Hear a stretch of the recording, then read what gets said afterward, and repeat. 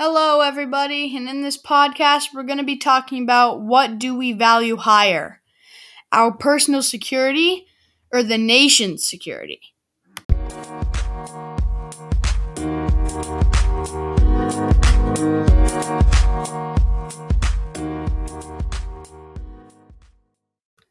Okay, so in this podcast, we're going to be going over what do we value higher, national security or personal privacy. And we're going to go over what's good about having more of one or the other, and what are the disadvantages of having more of one or the other. Well, to start it off, drawing a definite line to determine what's more important between our privacy and national security is very debatable. Our privacy is being able to keep and access the internet without the government being able to infringe upon it. Our national security is having adequate armed security that will keep this country safe, on the borders, in the air, in the water, and on the land. In our present world, everything is online, and we have access to any information at the tips of our fingers. When we're locked out of certain websites, we can go to the cloud to retrieve that information. This current age of technology has also been the age of counterterrorism. Both of our privacy and national security is very important, and we need both, but our national security as a country is the most important, in my opinion.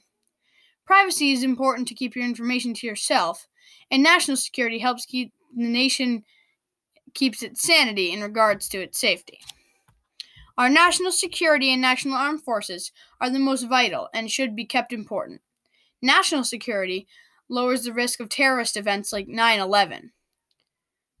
Our privacy on the net is already being stalked and looked upon by the government.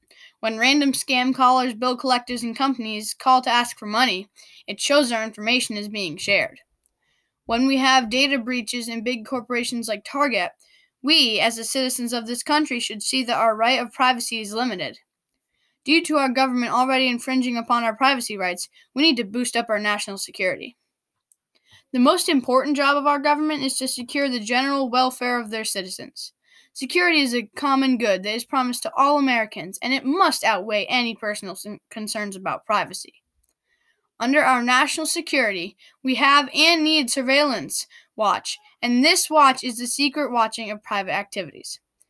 In our new era of technology, security agents have the technology to help monitor technology against terrorism.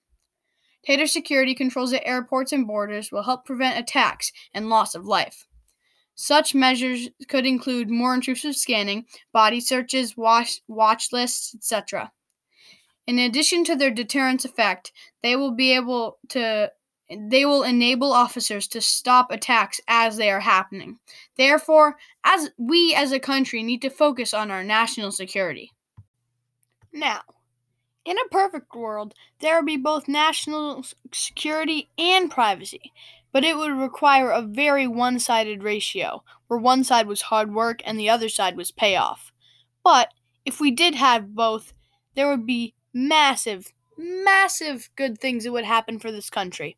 One, everyone would feel a lot more safe about using devices, and so technology companies would get a big boost in profits. And using those profits, they could make more breakthroughs in technology, which would help prevent diseases, come out with faster tech, and many other things. And if the national security was great too, it would very much diminish the chances of terrorist attacks and many other things that can just completely destroy our country. The last thing we need is another one of like 9/11 or something. If we have another one of those, especially now in the coronavirus, our world will just fall apart as we know it. Okay, now here are some of the disadvantages of the national security. Those who oppose this growing power of the U.S. Department of Homeland Security cite several concerns. Critics think that the perceived loss of individual liberties and privacy under the national security law. For example, if you're going to just fly a plane and you're not a criminal and you know that you're not, but are still subjected to very high security, that is one of the downsides of growing security in the U.S. This is also good, though, because if something bad does happen in it and you turn out to be a criminal, well, then it's going to be good that they had that level of security. But since there is way less criminals in the world than there are just normal people, the odds of them actually making more people have a better experience going through security is a lot lower. Also, the opponents of national security, they mentioned that the heavy financial burden used by the country, personnel and training expenses have exceeded traditional costs for the defense of the nation. So, for example, let's say that you want to run a military camp to defend the USA and defend it against terrorist attacks. You have absolutely no idea how much this costs unless you are the CEO of the manager person who manages all that stuff. But let's just say it costs a lot. You need to pay for all the training, the barracks, the food, and the guns, just all, and there's the armor, all the experience, and years and years of that for every person in it. That adds up to a ton. And there's thousands and thousands of these training sites across the US, and they all are incredibly expensive to maintain. So that I can see why people don't like how much the government is spending on the security system.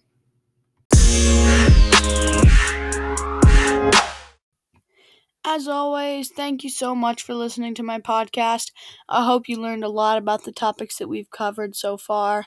And if you haven't listened to some of my previous episodes, go check out the first season. It's about the 3 branches of government, the Electoral College, and the checks and balances between the 3 branches of government. Also, keep an eye out for new episodes, and always stay current. And feel free to send me a voice message, so tell me what topics I can cover next. I'm running out of ideas. Thank you so much. Bye.